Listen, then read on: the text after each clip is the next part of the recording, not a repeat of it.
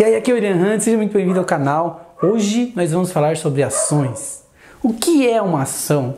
Bom, todo mundo fala de bolsa de valores, de mercado financeiro, mas o que é realmente uma ação? Hoje você vai entender exatamente, vai ficar bem claro para você o que é uma ação. É muito simples. Uma ação, vamos supor que essa daqui, é uma empresa. Aí essa empresa aqui, por exemplo, é a Microsoft. Essa empresa Microsoft, ela é dividida em vários pedacinhos. Aí você pode comprar um pedacinho desse daqui para você. Pode comprar mais um pedacinho. Você pode comprar quantos pedacinhos você quiser. Quando você compra uma ação, você se torna um sócio da empresa.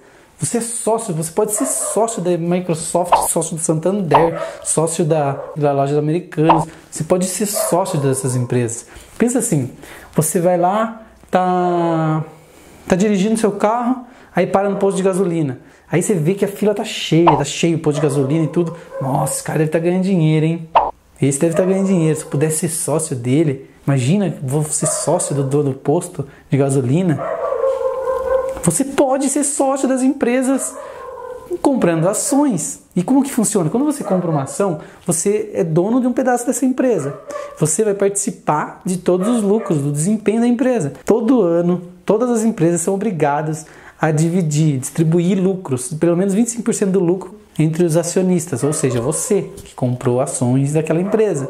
Aí quando eles vão distribuir o lucro, você pode receber proventos. Proventos pode ser em forma de dividendo, que é o lucro, divide o lucro mesmo com os acionistas. Pode ser em forma de juros sobre o capital próprio, que o dinheiro estava aplicado e você rendeu os juros, você tem um pedacinho desses juros que estava rendendo o capital da empresa.